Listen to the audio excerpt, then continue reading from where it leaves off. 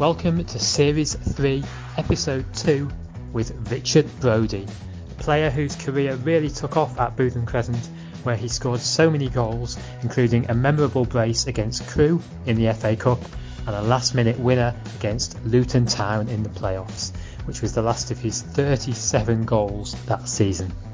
Brodie went on to sign for Crawley Town, then represent a number of clubs before returning to York in 2016.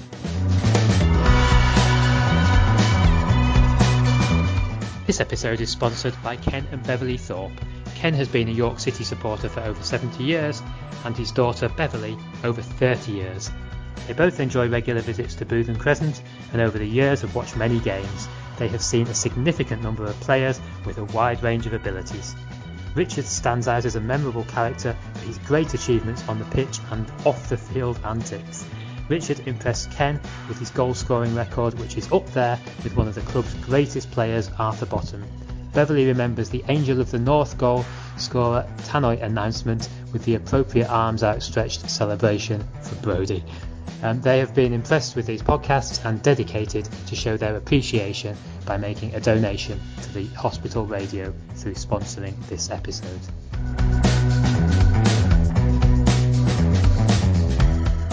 Hospital Ball is a spin-off from York Hospital Radio. The views of the guests are their own and don't necessarily represent the views of the station. But without further ado, here is Richard Brodie. Right, Richard, thanks for joining us. I thought it'd be poignant to start at the first game where York City fans first came across you, and that was when you appeared for Newcastle Benfield against York City in the FA Cup fourth round qualifying round in 2006. What are your memories of that game? I actually didn't realise, sort of, at the time, how big a club York was. I was playing, what would I have been? I would have been 18, playing so-called man's football. And believe it or not, I signed for Benfield for a team called Wickham, which is the village where I'm from, in Gateshead. And Wickham had played Benfield the year before in the FA Vars. And big Johnny Brown was a big centre-half, 31, 32, and I was 17, 18, and he was renowned for being a big, hard lad. And the reason Benfield actually signed me was because apparently Johnny Brown said to Paul Baker, he said, "Who's that cheeky young lad playing up front for them?" He said, "I'm sick of him elbowing me in the face." He went, "I've tried everything, he just keeps coming back." So that's the reason they signed me initially. I ended up becoming really good friends with Johnny Brown. Yeah, I just remember the game. I remember we lost 1-0 to a Clayton Donaldson penalty, I think, if I remember rightly. And I think I hit the post. Did I go around Tom Evans? Yeah, I went around Tom and I think I hit the post. But it was a great occasion for us because we were playing against a full-time football outfit. And me and Bakes had a drink that night, me and Paul Baker, and he just said, Billy McHugh, had said, I like your number 9. And from there on, Billy must have kept an eye on me. Because Paul Baker obviously played for York City in the mid-90s as well. So did he tell you anything about sort of when he played for York City that night when you had a drink? Yeah, Bakes did. I think the Bakes playing the game at Old Trafford as well. When you played Old Trafford. Yeah, he got sent off actually.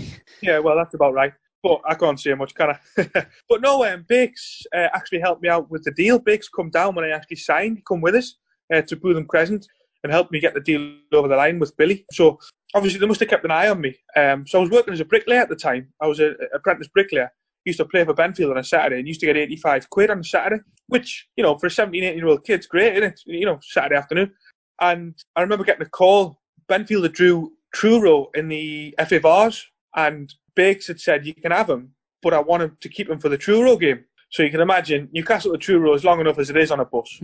Coming back on the Sunday morning, we were all tanked up. We'd been out in Newquay and we'd had a drink and we were coming back and we got beat to Truro and we were really unfortunate. I had a goal disallowed that was onside. It got given offside and we ended up getting beat. And that night we got back and the Monday morning I got a phone call. Bakes had said, "Look, you can go to York now. It's all done." He said, "We're out the trophy. You can go." So I had to phone my boss, who was a bricklayer, and said, "I won't be coming back." He said, "Why? What's the problem?" I said, "I'm signing to be a professional footballer." And he just said, "Good luck." That's great. It's a great story. So did you know then, going to Truro for that game, did you know that you were going to sign for York on the Monday? Or was that Paul Baker kept that secret then? I didn't know it was going to be as quick as like, "Look, let's get back." I just thought we'd all had a drink and I thought it was Bakes maybe. You know, we all had a drink and you know what things like when you've had a drink and stuff. And I just thought it was, I'm going to York, but it could be tomorrow, it could be next week, it could be next season. And it happened like that. It was done and dusted. And you say it happened like that, and I guess sort of signing for York and then your debut, sort of happened like that as well, didn't it? Because you came on against Altrincham in February 2007 as a 19-year-old and you scored in a 4-0 win. Were you thinking on that sort of, on the bus back that night thinking, well, this is easy, this? I've been semi-pro, I've signed pro, and I've scored on my debut.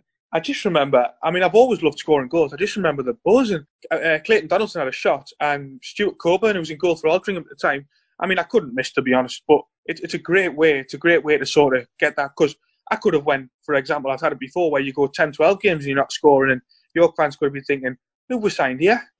But I got the tap in. It was a great, great feeling. It was a great win. I never forget.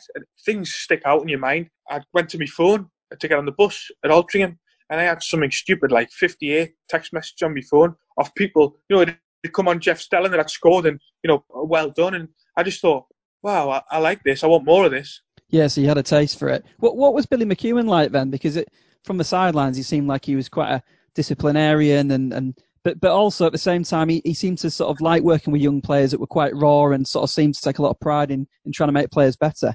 Yeah, do you know what? Billy was Billy. He was old school. He was strict. He liked talking about players that he'd played with and played against and worked with, name drop players and Brian Clough and Clive Mendonca, people like that. But I'm ever thankful for Billy. He gave me a chance, and I don't know if many people would have. You look at the likes of myself, Martin Wolford, who went on to have a better career than me, another one Billy gave a chance to. When I got my move to Crawley, I'd lost touch with Billy. How he got my phone number, I don't know. I got a text. Time I found out he was working in Antigua, and he texted me when I moved to Crawley, when, congratulations on your move. Good luck. Your first boss, Billy. People don't see that. People just see the side of him where he's ranting and raving on the touchline. And as your career goes on, naturally you get experience. And I probably could have dealt with it a bit better, but I was a young lad that had been given a chance. I was just grateful to be there, to be honest. I mean, the following season was a little bit tough at the start, I think. Certainly the first half of the season. And you got a little bit of abuse from the fans. And I remember McEwan being quite protective of you in the press at the time. Was that quite tough on you as a young lad? God, I'm only 19 here. I'm doing my best. Yeah, it was really tough, but I've managed to, through my career, sort of,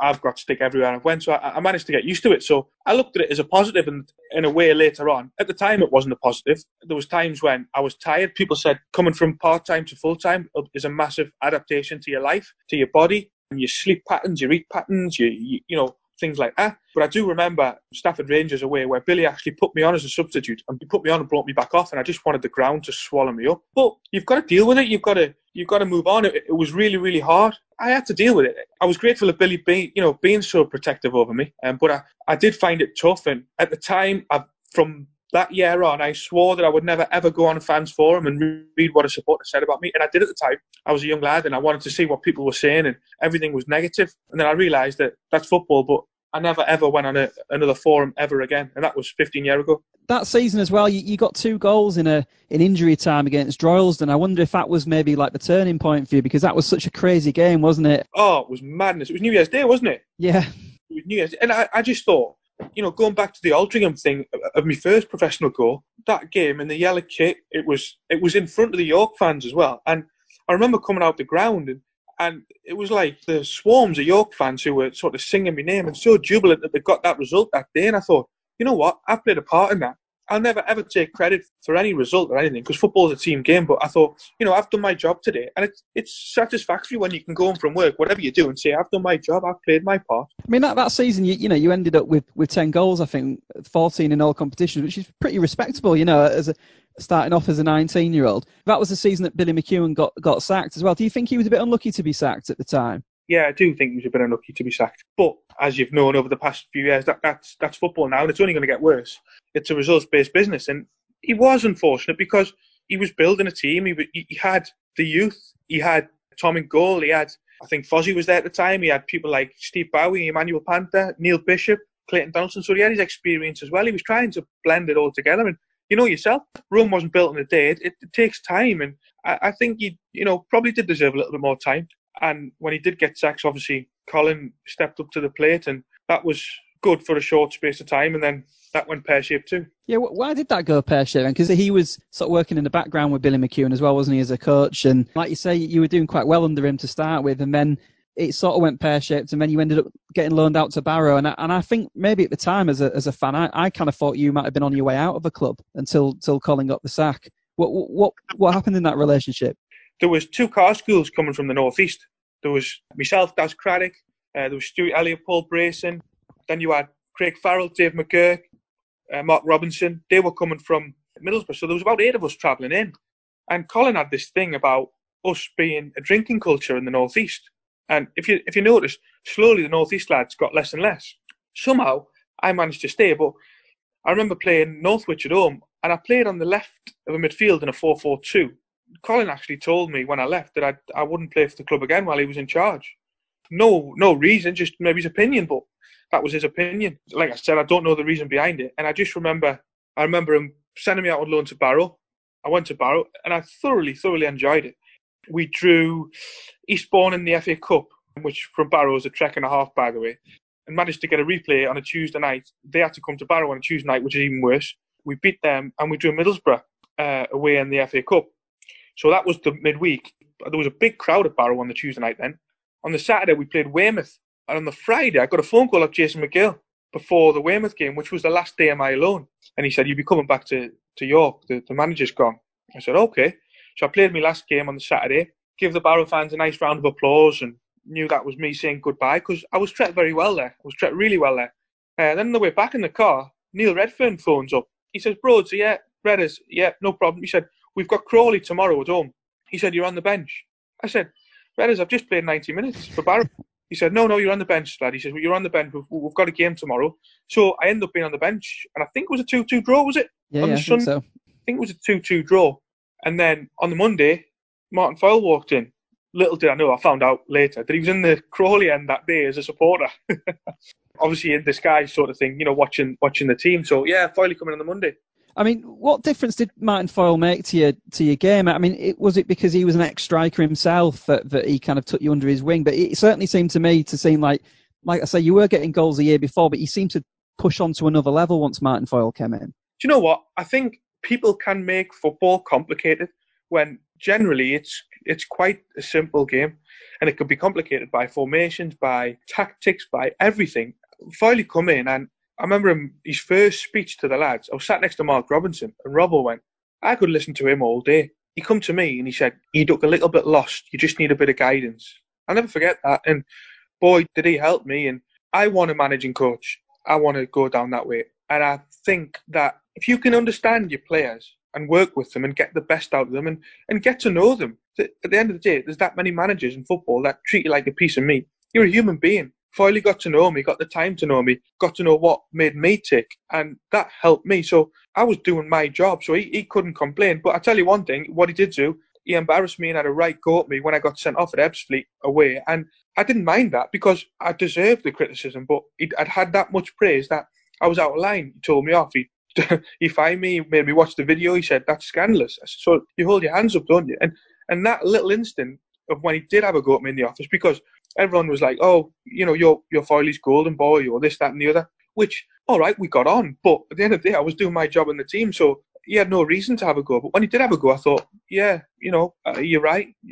So it sounds to me like it was more man management for Martin Foyle than it was maybe kind of doing drills on the training pitch with you and finishing and stuff like that. So it was more of a man management sort of style. It was a bit of everything, because he used to take the strikers after training, and so Andy Porter would take the midfielders, and obviously the goalkeepers and defenders would do their own bits, but Ports took the rest, and Foyle did take the strikers and work for 10, 15 minutes every day, and it helps. It's just giving information, but little bits at a time. A lot of managers overload you with stuff. He goes straight to the point, done your bit. The next day you do something else, and it would make you slowly a better player. So that season, like we say, you're almost like a lost boy, like you say, and you went to Barrow and you didn't know whether you were coming or going. But that season ended up being quite successful for you personally. I mean, I know on the pitch the team didn't do well in the league for York, but 19 goals that season, and then the FA Trophy, getting to the final to play at Wembley, and you got one of the key goals in the second leg at home to Telford. Yeah. Was that for you personally? Were you thinking, I can really push on here? Yeah, of course.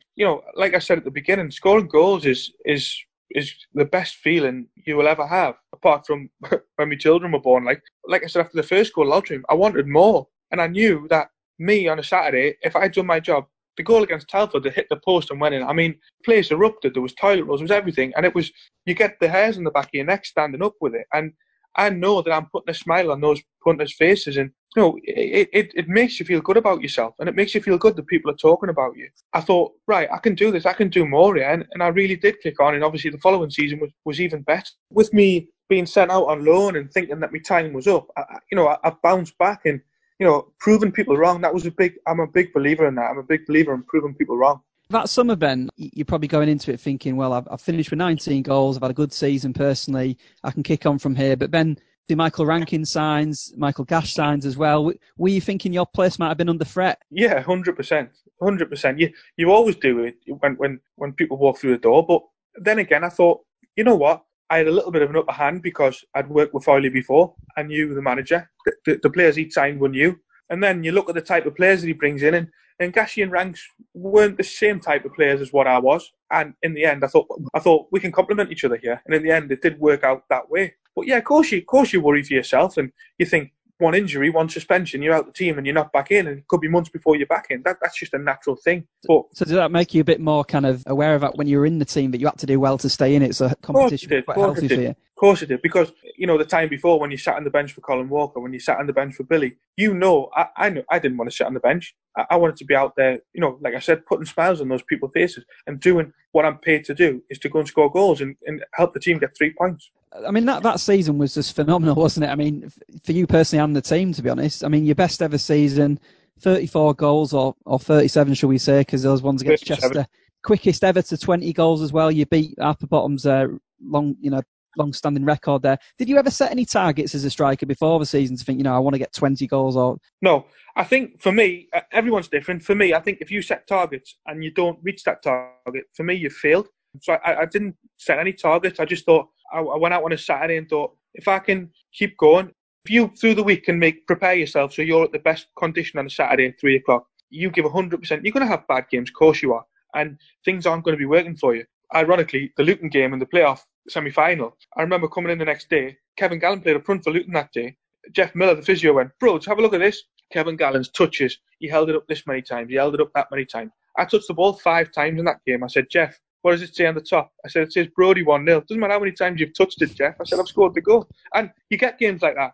But I knew I'd always give 100%. And I speak to a lot of people that didn't like to play against me because if I wasn't having a bad game, I'd make sure they weren't having a bad game. I mean, you talked before about that Telford game where the the David Longhurst stand erupted and kind of the atmosphere was fantastic. I think that was the same for the Crewe game in the FA Cup where we won 3-2 and you scored 2 brilliant goals that day.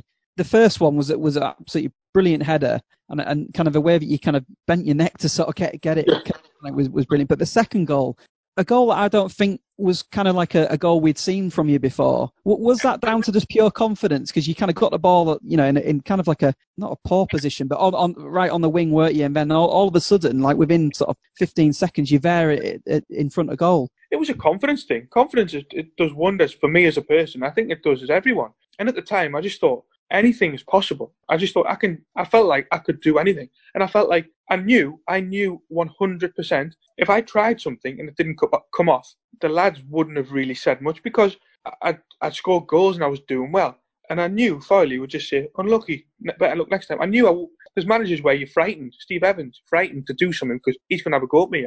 I knew I was in that freedom to go and do what I wanted to do. And if it come off, it come off. And that season, 9 times out of 10, it come off. And that was the case for the second goal, wasn't it?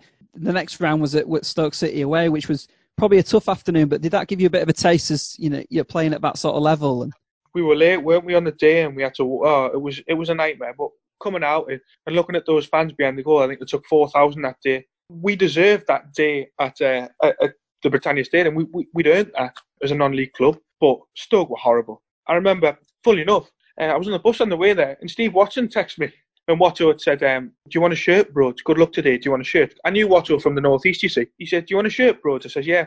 He said, James Beattie will sort your shirt for you. I said, no problem, thanks, pal. So I'm in the tunnel before the game. I get a tap on the shoulder. He says, Brody, I went, yeah. He said, Watto's text me. He said, the shirt's fine, no problem, big man. I thought, you know what? Brilliant. Anyway, that was the year that Beattie and Pulis had the big fallout and they cancelled the Christmas do. So after Beattie come off and went down the tunnel, I'd never seen anything of him. And as I'm coming back in after the game, all the lads had swapped shirts. I didn't have a shirt. And Beattie was stood there outside the dressing room He went, there you go, mate. He said, good luck. He said, I've heard good things about you. And I thought that was really, really good as well. Really good. Yeah, really nice touch, wasn't it? Particularly from, established Premier League player at the time.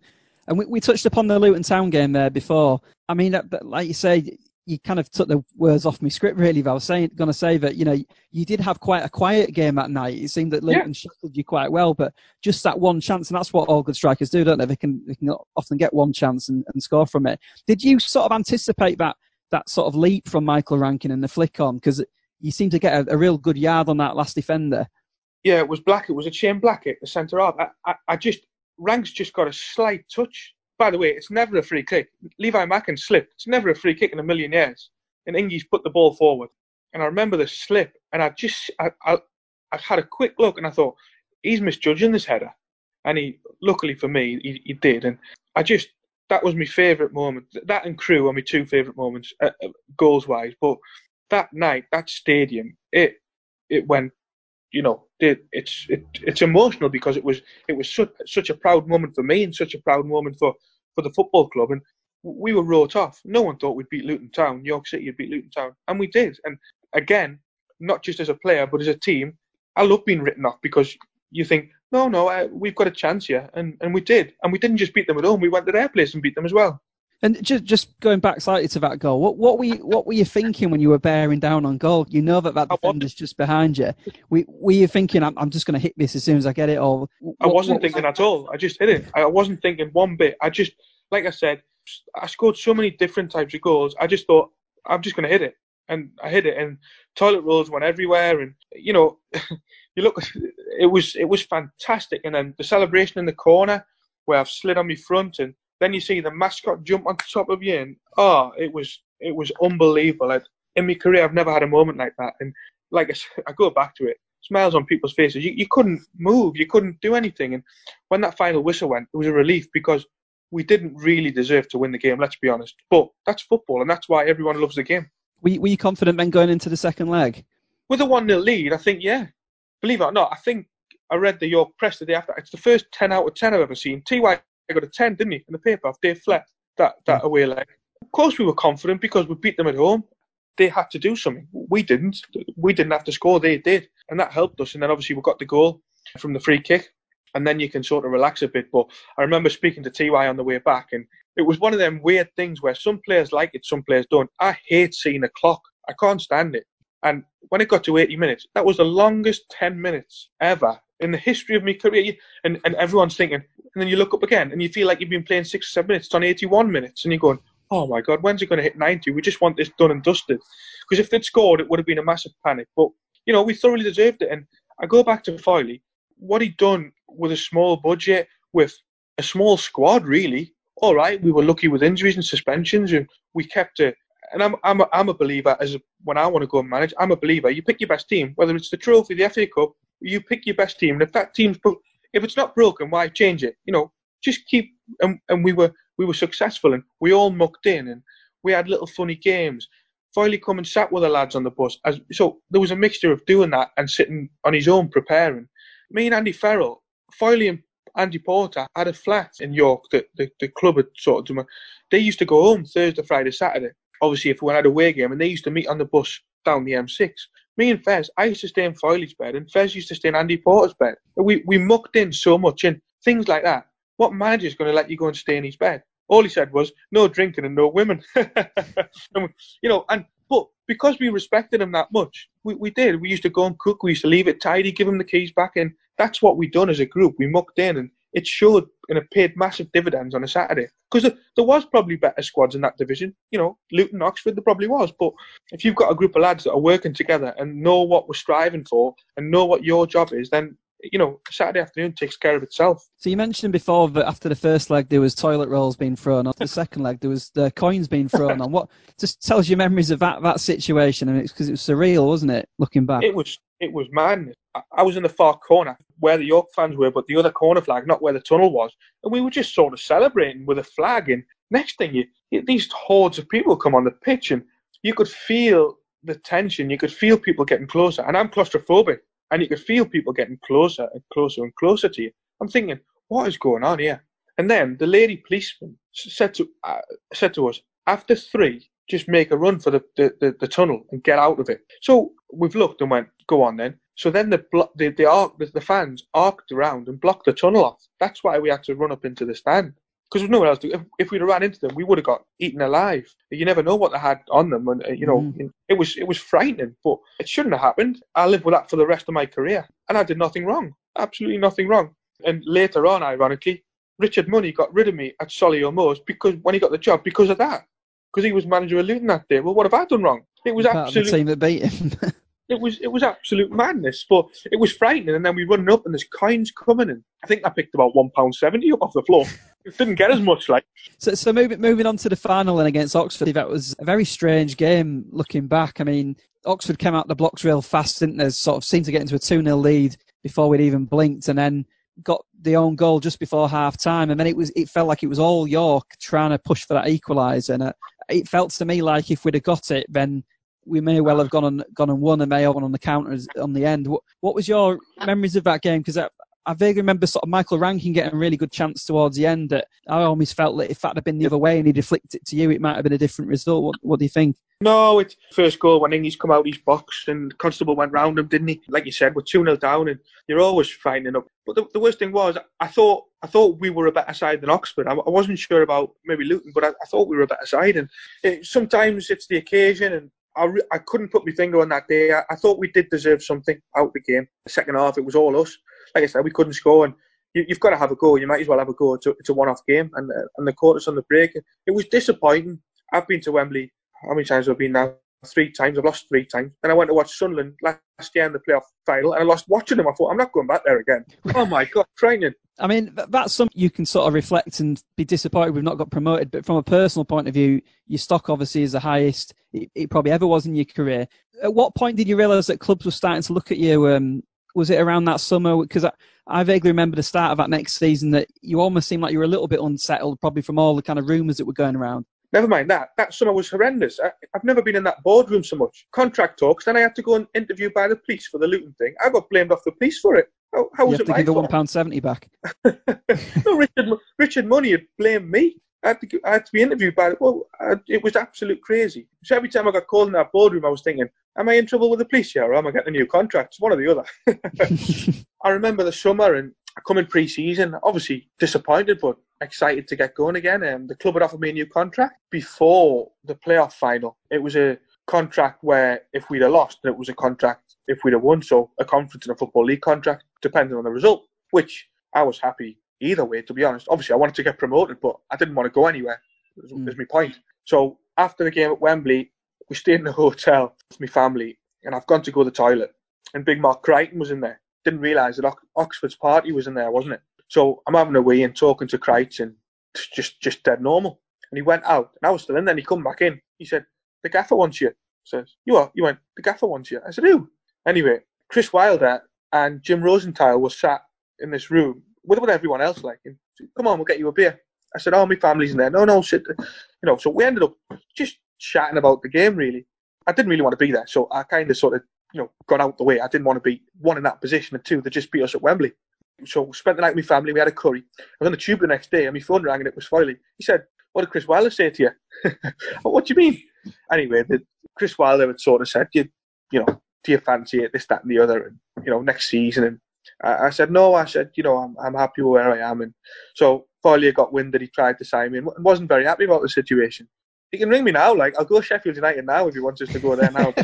So no, the summer got sorted out, and I went back pre-season, and there was rumours of Sheffield Wednesday, there was rumours of Scunthorpe, there was all sorts of rumours. But this Crawley thing just would not go away. And on 4 separate occasions, I said, I don't want to go. And I told him that. And like I said, Foyley was brilliant.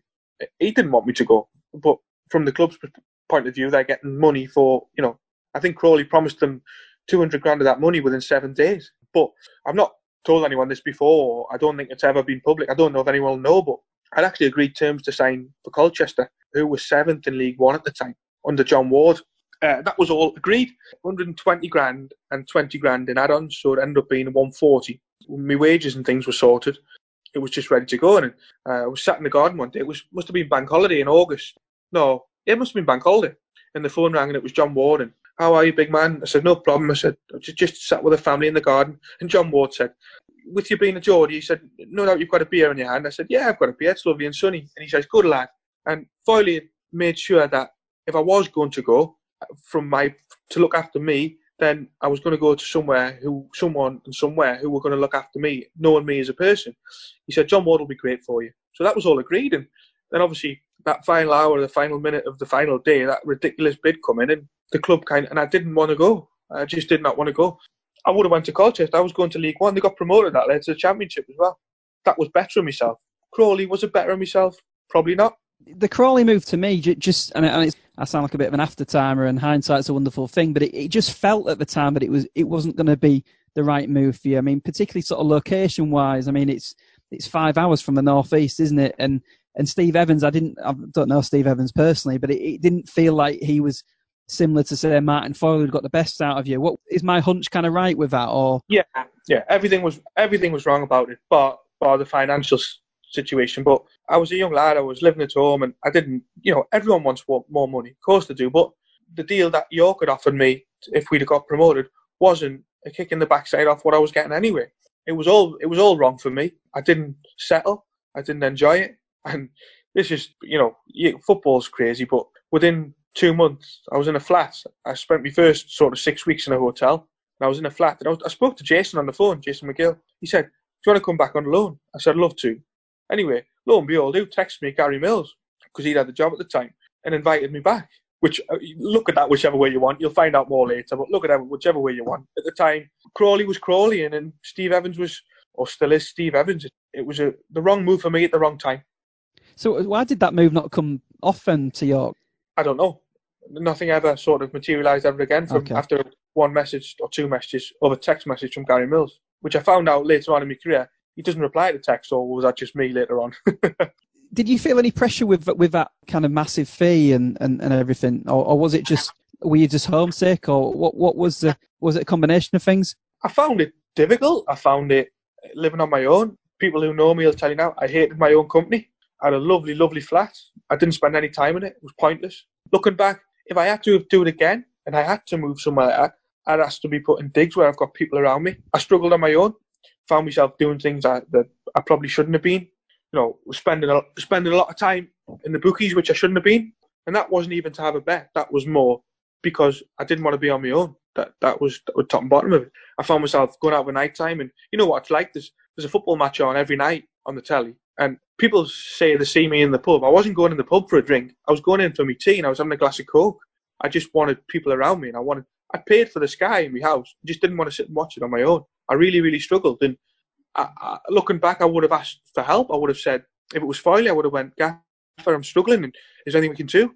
Can you put me in with someone, or can we, Steve Evans wasn't that type of man to approach, so I just kind of got on with it. I remember Christmas Day, I knew that we were playing Wrexham the next day, and we knew 100% it was going to be off, 100% on Boxing Day. So Christmas Eve we trained, and I said, Gaffer, do you mind if I go back? I hadn't seen my mum since September. Bearing in mind, if people don't know, there's only been me and my mum since I was 6. I lost my dad when I was 6, so I've had no brothers and sisters, so we were very close. And for me to move away from that environment was a massive, massive step. And I said, Gaffer, can I go home Christmas Day to see my mum? Not a chance, son. I said, Gaffer, I'll drive back Christmas night, so I'm here for Boxing Day. I knew it was going to be off. He said, if I find out you're going home, I'll find you 2 weeks' wages. So I remember waking up I went for a drink Christmas Eve, got friendly with a Scottish guy, and I remember having a lot to drink. Like I said, we all knew the game was off. It was snowed, and I woke up Christmas morning. I had one card, and I watched Only Fools and Horses box set. That's all I had to Christmas Day. Luckily, a lad called Glenn Wilson invited me to his house in the Crystal Palace end of London, and I went for Christmas Day there, which really, really helped me. Glenn was a great lad, so that helped me out, but it wasn't the same, because all I could think about was home.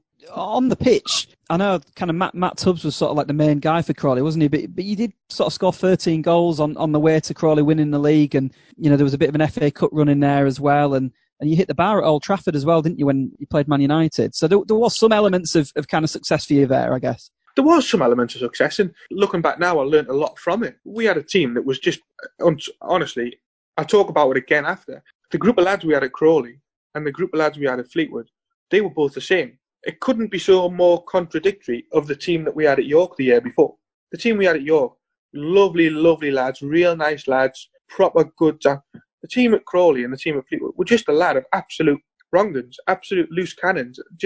But we were so good players, great characters. I'm saying loose cannons. I don't mean that in a disrespectful way. I mean that as in complete characters.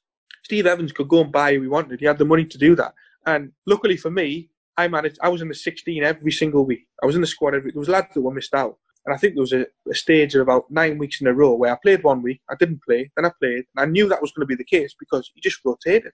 But the best three, Tubbsy played down the middle, and me and Craig McAllister played either side.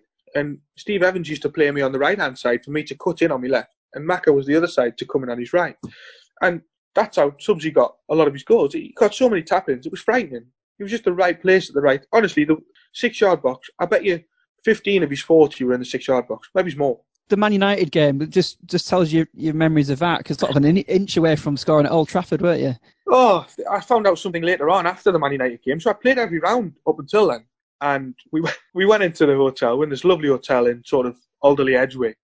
So we were the 5:30 kickoff against Man United on ITV. And the following day, Notts County were the early kickoff against Man City.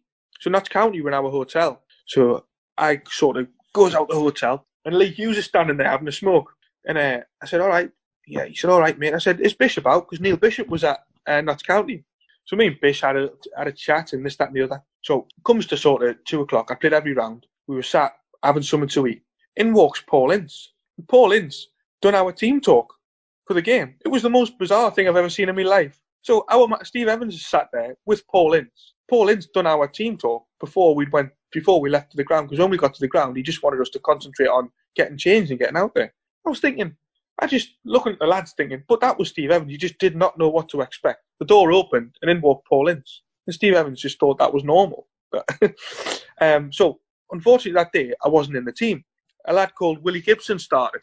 So, Willie Gibson had just signed from St Johnstone. They just paid a lot of money for him. Afterwards, I found out that contract that Willie had agreed of his agent was, if he was to sign, he had to start at Old Trafford. So he took my place in between. So I'd played and I thought, I was knocked, like I was pissed off, I was annoyed. A day at Old Trafford and I've missed out. So I was on the bench and obviously 1-0 down, and I went to warm up, and at the same time Rooney went and warmed up. Bizarre, because I looked in, this is February, I'd still not seen my mum. I looks in the crowd, there's my mum. So I gives her a wave, then it goes on, and it wasn't just a header. I don't know, people will remember this. I went past Darren Fletcher like he wasn't there. I don't know if you know. I went past him on the left-hand side there. I went past him like he wasn't there. And then we had one corner. It was the only corner of the game. I just remember it coming across. I just thought, I'll head it back towards goal. And it was like slow motion. It sort of hit the bar and come down. It didn't even fall for Pablo Mills, who was sort of on the lines, for him to sort of just knock it in after that. It was agonising. And we were on a massive, massive bonus, let me tell you. We were on a good bonus, even for a draw. And that's the way it went. And going back to the James Beattie thing, the game finished, final whistle went, everyone swapping shirts. Darren Fletcher was 10 yards away from me, and I shouted, Darren, Darren, Darren. He ignored me about 5 times. I said, can I have your shirt, please, mate? He said, I'll see you in there. Anyway, got showered, put my shirt, put my bag on, and I walked out and I put my bag over my shoulder like that.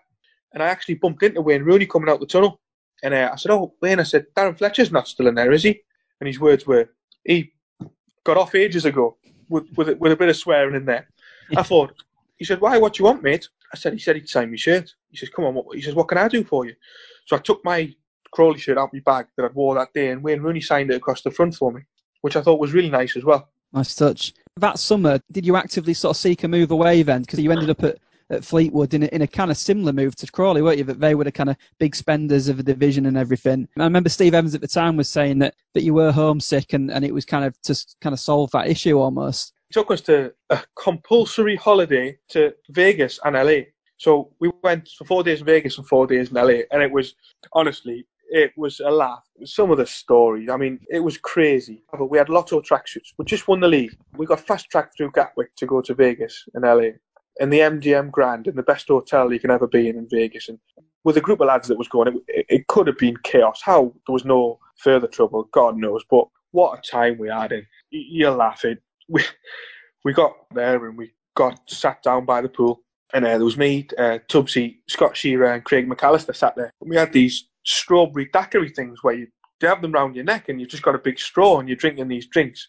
So out walks the gaffer in a pair of shorts, flip-flops, a vest and a hat. So we're sat there and he's going, we're looking thinking, what's he going to do? Yeah.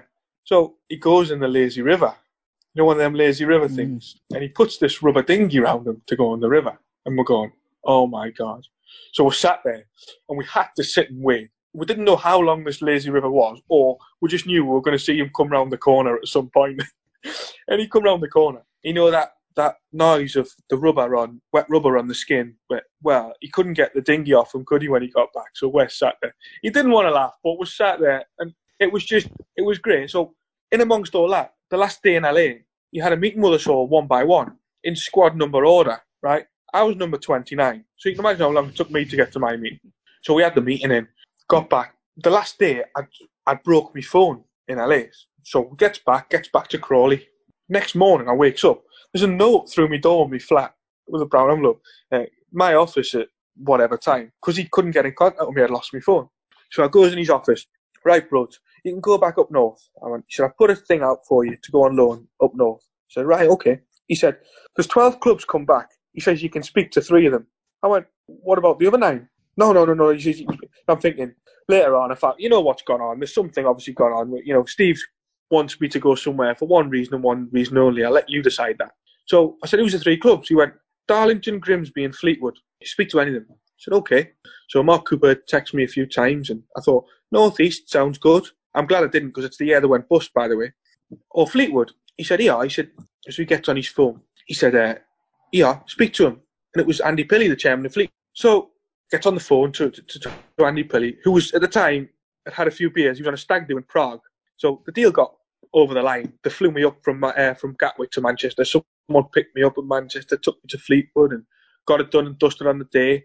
In amongst a little bit of the old skullduggery by the 2 of them put together. We got sorted and I ended up going to Fleetwood, which, again, a team of real characters, strong Scouse characters. And looking back, there'd be things I'd do different there as well in a group like that. Yeah, because like I say, it was very similar sort of setup to Crawley, wasn't it? That they were big spenders, and Jamie Vardy, signs for them as well. Steve McNulty's already there, but I looked at the sort of strikers that were around that time as well. That Andy Mangan, Magno Vieira, Gareth Seddon, as well as Vardy. I mean, that's a strong front line, isn't it? So I guess again you would have been rotated quite heavily there. Yeah, massively. Again, Mickey had money. He could get money and he could buy players, and he bought the best. And sometimes it doesn't work. Steve Evans could have failed on the money he spent on players. So could Mickey, but they didn't. They used it well, and they bought good players. And we had to sacrifice. Again, at Fleetwood, I was in the 16 every week, which I think is a compliment to myself as well, because the players that were there, you could quite easily leave people out. You had to have a goalkeeper on the bench, so you only had 4 from the rest of the squad. And again, when Vardy come in, Vardy was squad number 32, and he only come in August. So that's how big the squad was. What was it like playing with Jamie Vardy? Did you think immediately, wow, this guy's going to go all the way to the top, or what was your impressions? Vards was very good. Vards was probably like a little bit what I was at York, but not as good. But I don't mean on the pitch. I mean, he could do what he wanted. Mickey let him get away with murder because he was what he was. So no one argued with Vards because he was doing the business, which is fair play. But both feet, his finishing, his pace, his hunger, his desire, he'll probably admit himself that was not looking after himself off the pitch. And I'm sure that's not me talking out of turn. I'm sure Vards will hold his hands up and say that. Didn't have a bit of weight on him. Could eat, drink, whatever he wanted. Nothing put on. But as far as his finishing goes, when you run at that kind of pace, you have to stop and settle yourself before you strike the ball. Vards didn't. He was at the same speed, left foot, right foot. He had this thing where he lifted over the goalkeeper, and I think the goalkeepers knew what he was going to do, but it was going in anyway. And one of those games, obviously, for Fleetwood was back at Bootham Crescent against York City, and you took a bit of stick, I remember, in that game, and then obviously went on and got the winner. Were you a bit disappointed that you got a little bit of abuse from the fans, or are you just thinking that's football? I did. I'd like to see a bit of both. Again, I was disappointed to be on the bench. I'd been suspended. I'd had 5 bookings, and I was coming back from a suspension. So, whereas Steve Evans, one of his big things was he would always play you against your former club, because he had this thing where that you were up for it. But Mickey didn't have that, but that was one of Steve's things. Steve used to do that all the time. I was disappointed not to play that night because I'd been suspended, I just had to accept it. And I did get a bit of stick warming up, and I thought, it's a bit uncalled for. And then obviously I've come on, and I remember talking to Scotty Davis afterwards. He went, that was the worst substitute performance I've ever seen. He went, you were dreadful, but I scored the goal. And I was poor when I come on. I haven't always been the best substitute in the world. I just, something that through my career I've thought, every time I've come on, I haven't really done a lot. I don't know why that is. I don't know. What was that feeling like then, scoring against York? I can't quite remember if you celebrated or not. I didn't want to celebrate, and I didn't really celebrate. No, I just remember the lads jumping on me. I don't know if you know, that pretty much, not mathematically, but that clinched us the title that day. Not mathematically, we had to beat Wrexham on a Friday, but that kind of clinched the title that day. So the goal was a big goal, really. And to be fair, it was a good goal. Ingy too slow getting down, he was. No, I didn't want to celebrate because I had a lot of special moments at that football club, and even more to come, which I didn't realise in my second spell. And that Fleetwood team as well, it was over 100 points that they got as well, didn't it? So that's kind of like your second Champions medal almost in 2 seasons, wasn't it? So even though those moves probably weren't as good as they were when the time that you were at York City, that you have got medals there, and you have got things to look back on your career and say that you've won. Yeah, 100%. I've been very lucky. And you look at them 4 years. You look at Wembley at the trophy final, Wembley at the playoff final, win the conference. You win the conference again.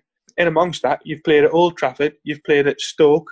So I was very, very lucky. And like I said, I don't know if people's been listening to Danny Murphy recently, but regrets in football. I think if you don't have them, I think you're wrong. I've got a lot. But I'm also very lucky because not many players would have played the amount of games at the level I have and won and achieved what I've achieved, both collectively and personally. And I also noticed, looking back last night over your career at those 2 clubs, that you actually played and scored at Luton Town twice in 2 seasons as well, didn't you? What was that like going back? Was that quite a determination from you for what had happened with the coin chucking? Yeah, massively. I got booed. I remember coming out at the Crawley game, we got presented with a trophy last night, and I scored the goal coming from a corner, and I flicked it at the near post. That we got presented with a trophy that night. The Luton fans had gone by then, thank God. And then the Fleetwood one away from home. I just remember, remember the song Karma Chameleon?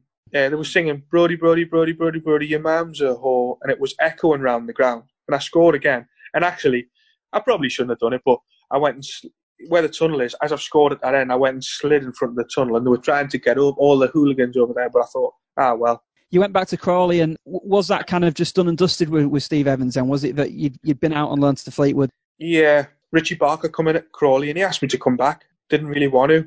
Then I went on loan to Morecambe, and I had 6 months there, which I absolutely loved. I absolutely loved it. Again, through circumstances as not my own. Morecambe were paying me full wage from Crawley, which, as you can imagine, wasn't in Morecambe's budget. So I'll never forget, my last game was Bradford at Morecambe on New Year's Day. And I love Morecambe. Jim Bentley, great. Still speak to Jim now, and Kenny McKenna. They were great. And Jim doesn't get a lot of credit for he should get a lot of credit for what he's done.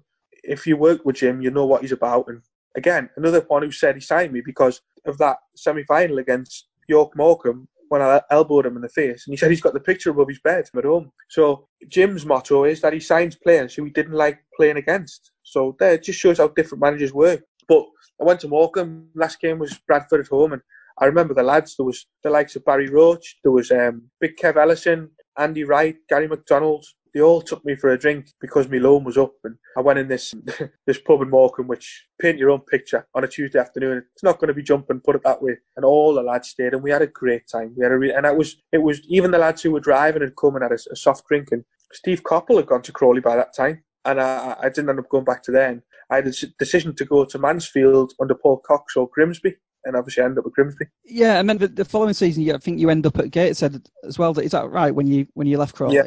And that to me at the time felt like that could have been quite a good move for you. It's a North East, you're a Northern lad. And I think you started fairly good for them, didn't you? I think you got a couple of goals early on in the season. And then Gary Mills comes in, and is it fair to say you two didn't see eye to eye, or it didn't quite work out? I don't get it. Going back to got a quick story about the Grimsby one, actually. We got beaten in the trophy final to Wrexham, and it was Paul Hurst and Rob Scott. And Hursty, brilliant. Rob Scott, hard work. And we played Wrexham at the trophy final at Wembley, and I missed a penalty, believe it or not. And Chris Maxwell was in goal for Wrexham, and Maxie had come to Fleetwood, and I knew that he knew where I was going to go in my corner. And I tried to lift it. Well, I lifted it too much, didn't I? And it went over the bar. So we lost the trophy final. And Grimsby had gated away on the Tuesday night. So that was the Sunday. And Rob Scott had said, no drinking tonight. You got a game. So goes into training the next day, in my training kit, in my boots, and as normal. Been in there half an hour, had a cup of tea, had my breakfast. I'm just walking out. And Rob Scott, have you got a minute? I said, yeah. So goes in the office. This isn't working out yet. I thought, what? It's not working out. Not only was I gutted that I missed a penalty at Wembley, I'm thinking, no. He said, just go back to Crawley. I went, why? I said, I've come in for training. So I kind of lost my head a bit. And I said, would you have let me go if I'd scored that penalty? He went, oh, let's not get into that. I said, no, tell me the truth. I said, because that's why I feel like you've let me go. So as you can imagine, I wasn't happy at all. Got in my car, went back to my digs. And I went into the hotel and where I was staying. We'd come in late. It was about 1 o'clock, and I went and had a pint. It was about 5 o'clock. I realised I was still stood at the bar with my boots on and my training kit, and I just couldn't get my head around why they'd let me go. So I spoke to Hursty the next day, and I said, good luck, Hursty. I said, thanks for everything. I said, you'll be better off on your own. I remember saying that to him. I said, you'll be better off on your own, and so be it. So, yeah, I went to Gateshead under Ant Smith and Davy Rush, going back home, and I thought it was the right thing to do. Just got myself sorted to buy a house at home and things like that. And, of course, 3 games in, who walks through the door? And I cannot put my hand on what he doesn't like about me. He's never told me. Really not my cup of tea at all. And he really destroyed me in a lot of ways. And for me, I know a lot of your fans will like him, but it's so strange. You think you try and work together, but obviously not. At that point, then, you're starting to kind of not find a place, are you? Because you've been at Crawley a year, Fleetwood a year, Morecambe, then Grimsby, Gateshead, and then you've been asked to leave there. I think the only sort of real place that it felt like you were settled again was under Martin Foyle at Southport. And was that quite an easy move for you because Martin was probably the person who got the best out of you? Yeah, well, after a couple of games of Gary Mills being in Gateshead, of course, there was a bit of interest from Forest Green at the time. Remember the non-league paper? He was in for the Forest Green job, and he pulled us in the changing room. And I was thinking, please, I hope he goes. Please, just go. And he come in and he went around all lads. He had the paper in his hand. He said, lads, do you know what? If he was chocolate, he was eat himself. He loves himself. And he had this paper in his hand. He went, as you can see, lads, a bit of interest. He said, I won't be going anywhere. He said, some of you will be happy, some of you won't, will you, broads? And I was at the back of all these jokes, trying to belittle me in front of people. And I thought, you know what, even if you do think that, you don't say it. But Foyle took me to Hereford, had a couple of months there. Again, they were financially struggling. They couldn't pay me wages, so I ended up going to Southport under Alan Wright. Then Wrighty lasted 3 weeks. Like you said, I just couldn't seem to settle anywhere. Then in comes John Coleman, Scouser with an attitude, big character. John's done great. If you can work with John, great. But I wasn't into John's way. I wasn't a Scouser. Wasn't into the way he done things. But if you are into his way, then good luck to you. But it wasn't for me the way he done things. But you can't knock him because he's done really, really well. Then luckily, Foyle managed to get me to Southport again, and I was back home and loving it again, loving playing for him. And of course, the way Charlie was at the time at Southport, he was trigger happy, and anything that went wrong, it was the manager's fault, and he went. And for a couple of seasons at Southport, we had 3 managers a year. You end up coming back to York in 2016. How did you feel about that move? Was that quite an easy move for you to make because of your biggest successes in your career, or probably the time you've been happiest? It was at York City. Yeah, well, I went to Aldershot in between. Then Michelle had felt pregnant in Aldershot, wanted to come back home in the January. And I was about to get a new deal at Aldershot because I was doing really well. She wanted to come back up home, so I signed for Stockport under Jim Gannon just while I was home, just for the last few months of the season. Again, a mistake.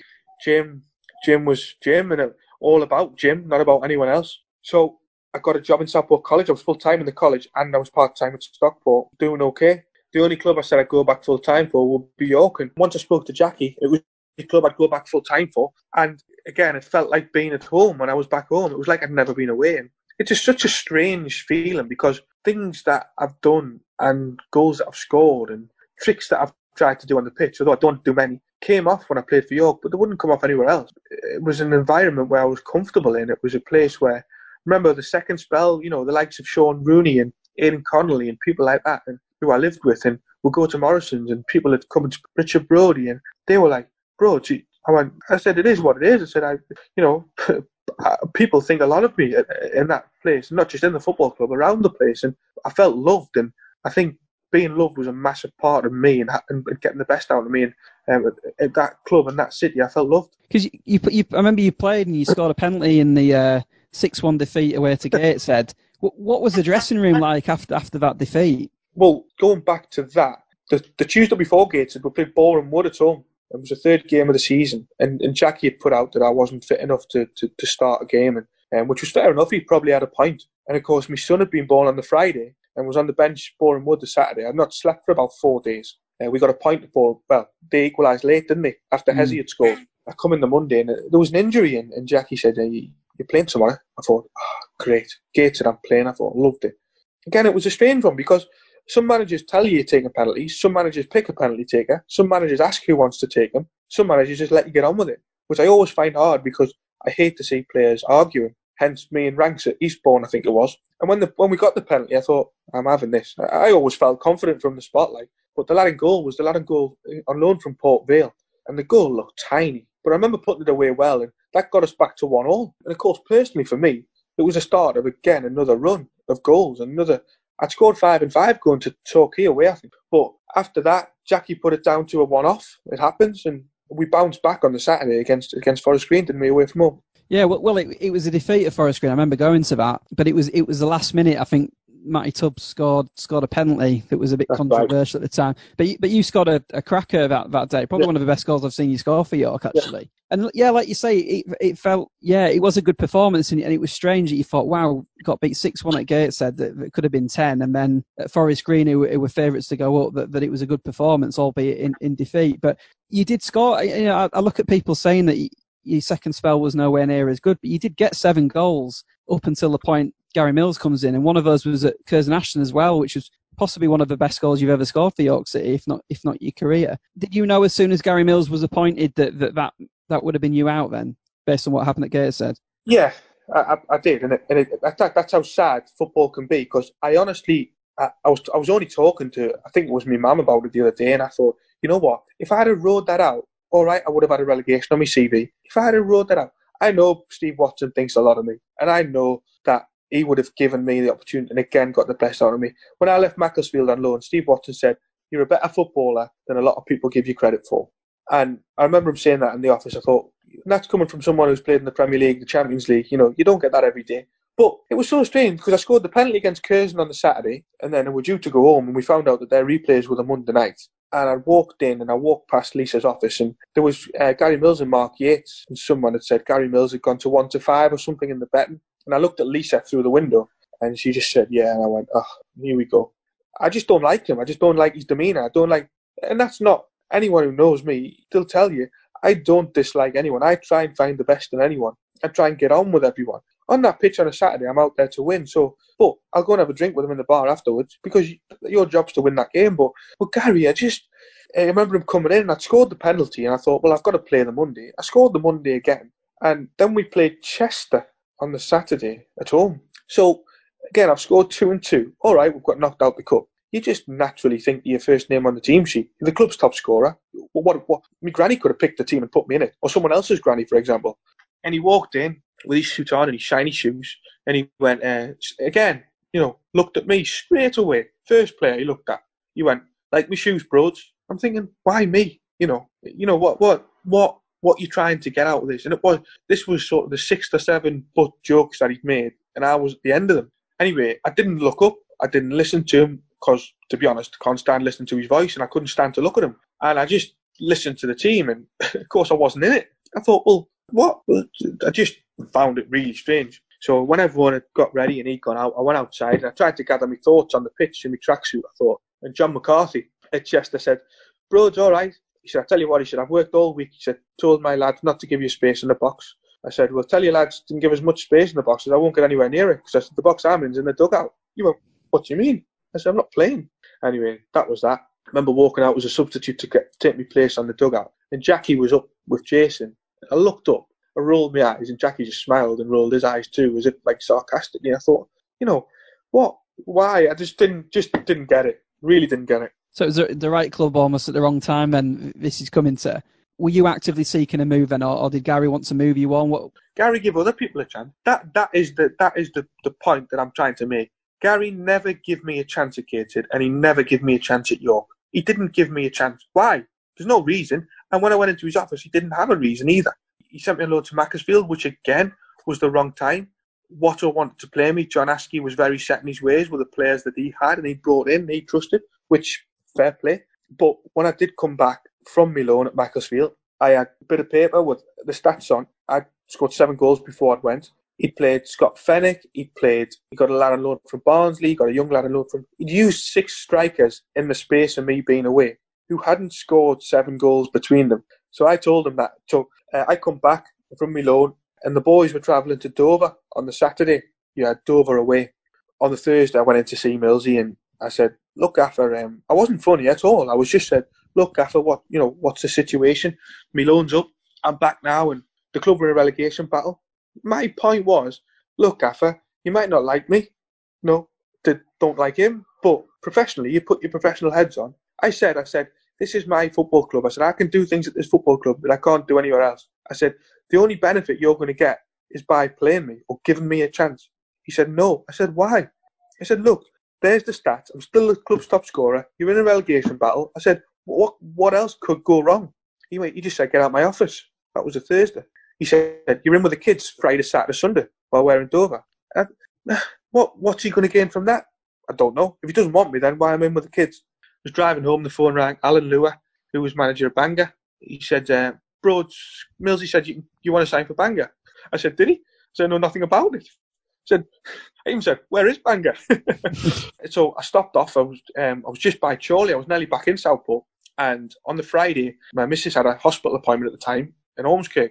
So about an hour later, Alan Lua phoned me back. He said you're in with the kids. I said, Alan, I said, I'm not in with the kids. I said, my missus has got a hospital appointment tomorrow. I said, and I'll be going to the hospital with my missus. An hour later, the phone rings again. Alan Lua.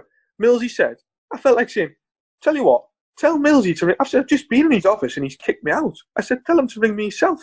He said, Millsy said, you can go to the hospital with your missus if you take £1,000 and rip your contract up. Well, I had more than £1,000 left on my contract. I said, tell Millsy to stick the £1,000 where the sun doesn't shine. I said, because anyway, lo and behold, went to the hospital. Unfortunately, we had a miscarriage that day. On the Saturday and the Sunday, I persistently phoned and texted Gary Mills and Darren Caskey, asking what time I was due in training on the Monday. And I knew what they were trying to do. They're trying to get me to not turn in or to be late so they could find me. So I phoned Foyley, and Foyley went, just text. Make sure you've got it in black and white, because then they can't say they haven't received it. No text back or nothing. And I knew Mondays were 12 o'clock with Millsy, so I come in for 10:30 just in case. And I remember to send you around for a run on the training ground, and he come up to me and he tried to give me a high five and say, all right, big fella, like that. And I just went, don't. And I just carried on running. Not replied to any text. Told him, and he's getting people to ring me up to take money to go and leave. And I thought that was really the lowest of the low for anybody, not just a football manager. Like I said before, you're not a piece of meat. You know, you're a human being. By the way, a human being that loved the football club and was eating me up inside, that I wasn't given the opportunity to show what I could do for the football club. You all love York City, as we've kind of gathered through this podcast, but Gary Mills does as well, and you've both had success in different spells. So it almost seems a shame that it couldn't sort of come together, that you both could work together. Were you really sad then to leave the second time? You mentioned there that before that you regret almost not riding it out, but that relationship sounds like it was almost irreparable between you. Like I said to you, he was determined for me to do something where he could find me, or for me to snap, or for me to do something that I could be punished for. The main point I'm making is he didn't give me an opportunity. The second point, he didn't have a reason and didn't have the balls to say to me, look, Rhodes, this is what it is. One thing he did say was, you're a little bit overweight from your first spell. I said, Millsy, I'm 7 years older. He said, look, it's bigger than mine. And then goes out and signs John Parkin. Listen, I'm going to go at Parky because Parky's had a great career and Parky's a great lad and Parky scored a lot of goals. But it was just my point is to Gary Mills, just be honest. Tell me what you didn't like about me. We maybe could have done something about it. It's a shame we couldn't get our heads together, because I know a lot of York fans will like him and I know what he'd done for the club. Great.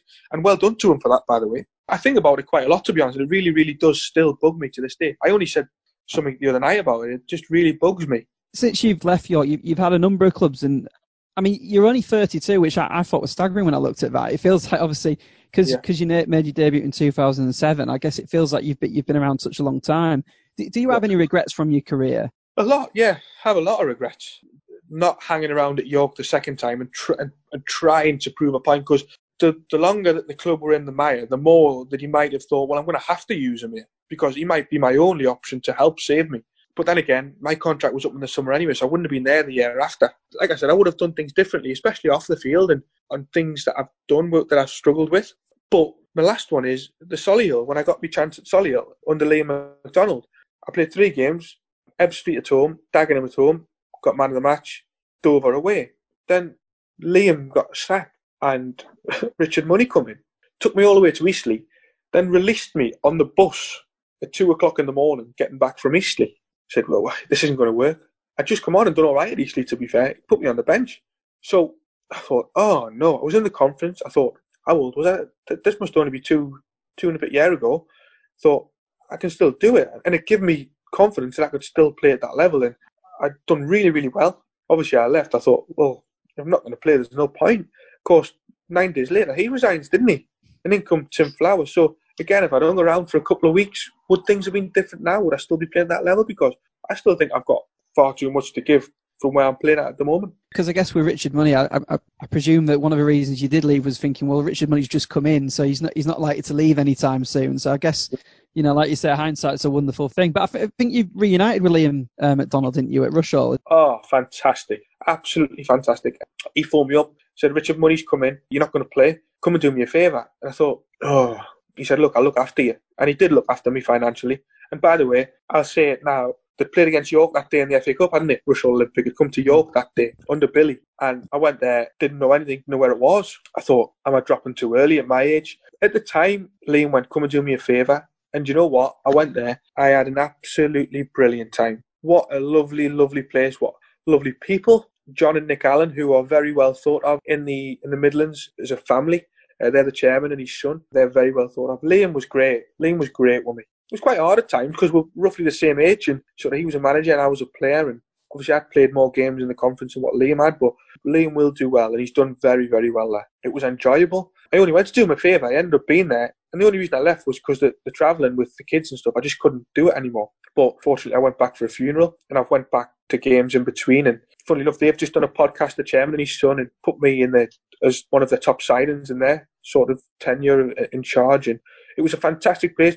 My kids were made feel welcome, and I sort of got to the point where I was 2 years down the line. I dropped that level, and I thought, am I really going to get a chance to go back again? And I think you mentioned to me last week when we spoke off air that you had an offer from Blythe Spartans, didn't you, last season to play in the Conference North again? Yeah, that was last October. I had a deal. I went and trained with them for a week, and they offered me a deal. But obviously, I'm based in Southport now, and he wanted me there all the time, and that was the reason I left Rushall, was the travelling. And it was just, again, the wrong time. But I still really feel like I could do it at the Conference North level. I really, really do. Yeah, because, I mean, 32 is not no age, is it really, as a football? I mean, people can play into the late 30s, can't they? Do you still harbour those goals then of kind of trying to get back up the ladder a little bit? I'd like to have a go. I'd like someone, if they're listening, to maybe give me a chance in the Northwest, and whether it's a case of me going in training pre-season just to give me an opportunity as a trial.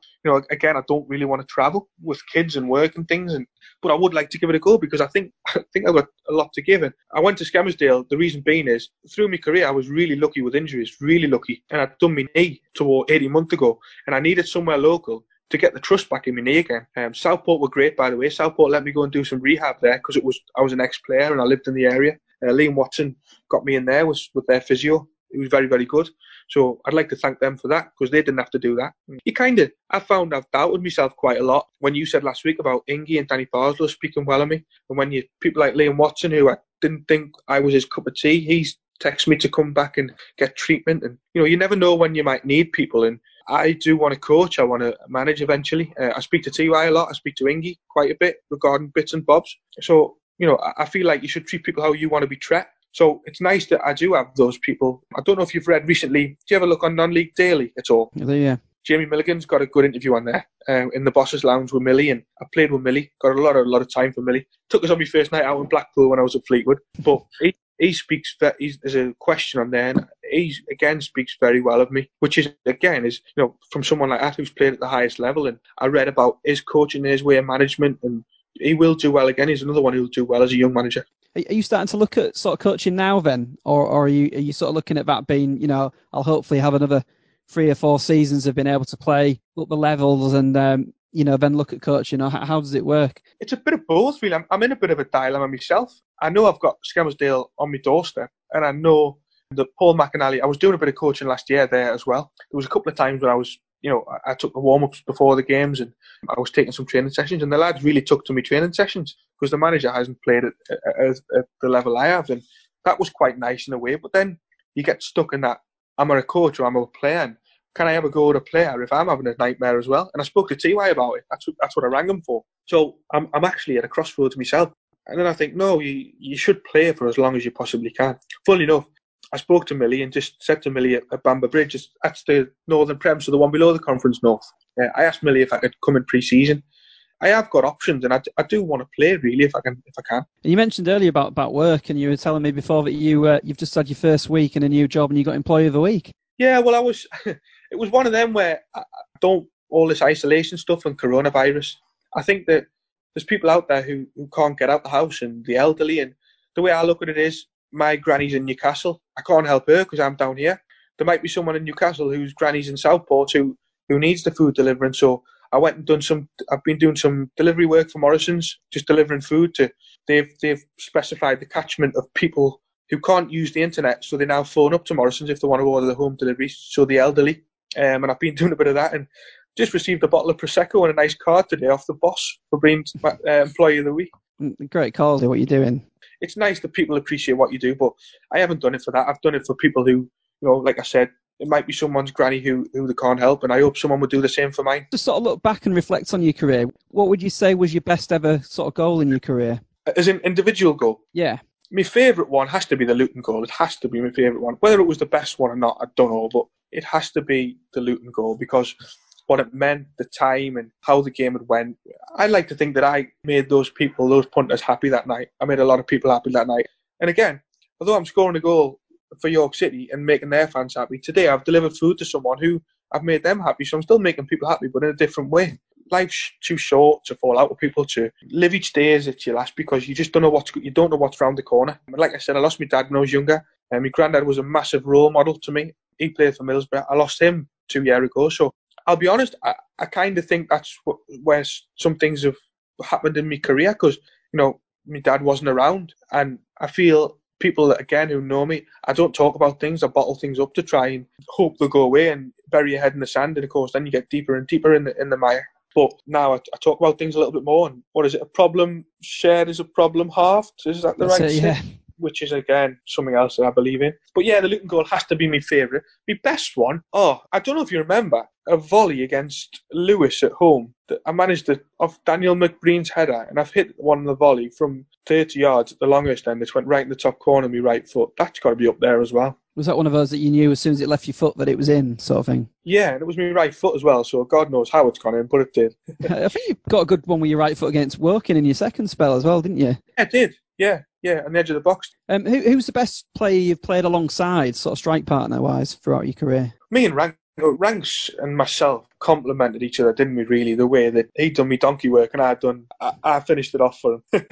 But no, me and Ranks had a good partnership. And again, going back to Martin Fowl, I fully believe, and I know I told you about Russell Olympic and me getting on with the chairman and the manager about complicating football. Foyle played a 4-4-2. No one does it anymore. 4-4-2. You all know your job then. At the end of the day, no disrespect, we're all non-league footballers. So the simpler it is, the better.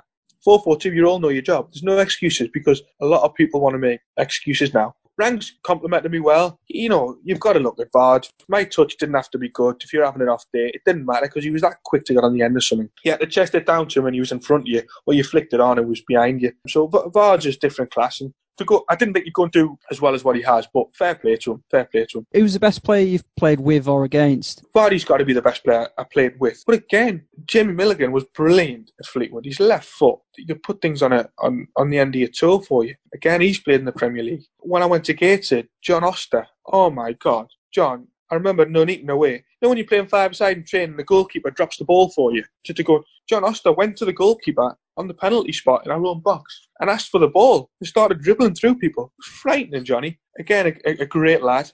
Playing against, this has really just sprung to me, man. Edgar Davids, I played against Edgar Davids when he was at Barnet. And obviously, Rooney at Old Trafford, he's got to be the greatest, hasn't he? What he's achieved and his record, and massive respect to him, because football players don't get everyone just sees the bad in football players. They don't ever get a well done, and they like the James Beattie thing, the Wayne Rooney thing in the tunnel. People don't see that. They just get publicised for the bad things they've done, and I find that hard. Last question, and I think I probably know the answer to this, but who's the best manager that you've played for? Martin Foyle's got to be the best manager I've played for. He got the best out of me. He got the best out of me from day one.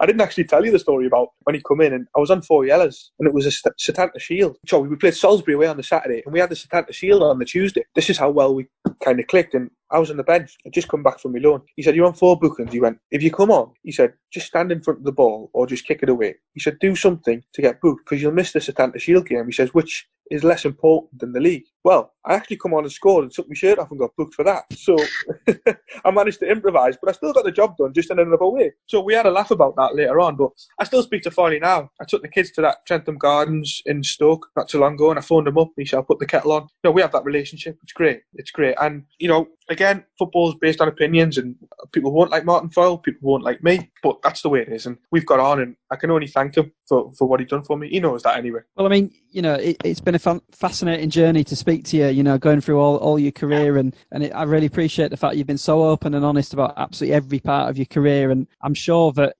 if you go into management or coaching, that there'll be some players there that you'll be able to kind of give advice to that you probably needed at certain points in your career. So I've absolutely loved speaking to you, Richard. I hope you've enjoyed it too. I've really enjoyed it. I think that's a massive point. I know when people get managers' jobs and coaches' jobs, they say they want to pick bits of good and bad from every manager and try and combine them together to make themselves a good manager. I fully believe that with the mistakes that I've made and the things that I haven't done, hadn't done, and should have done, I think that will only stand me in good stead to help me, because I think 90% of management at non-league level to begin with, I think 90% of management at that level is getting players on board who like you and who will play for you, because I know that if you like someone, you're going to give an extra 10%. It's just human nature. And I think if you can get people that like you and want to work with you and have good people around you, then you're only going to be successful, because we all know football. You can always go and play 4-4-2 or put a set piece up. But yeah, look, I've made a lot of mistakes. I do want to rectify them, and I've really enjoyed it. And if there's anything I can do for the football club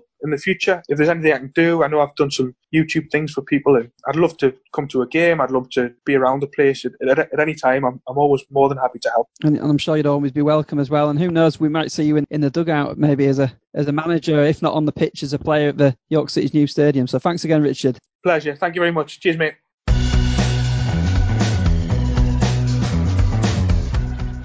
Richard Brodie there. Hope you enjoyed that. I certainly did. Another fascinating insight into the career of someone who's played for York City, which is what this podcast is all about. But Richard was so open and honest about everything to do with his career and his life in general, really, and I really appreciate his honesty with everything that he spoke about. Any issues that you heard that Richard speak about and you can possibly relate to and you're struggling with them, then I really would strongly advise following what Richard said, which is to speak to someone about it. Certainly as a York City fan, there's Michael Miles, who runs the fantastic Y-Front fanzine, both in print and he does a podcast, and he does a brilliant Twitter feed every day. He's someone that's very passionate about speaking about mental health issues. He's also run an event last year. So, maybe get in touch with him. He would be a great port of call for anyone suffering with mental health issues.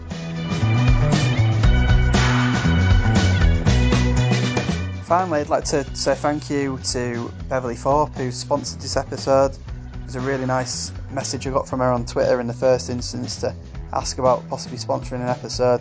Her donation is very gladly received by the charity.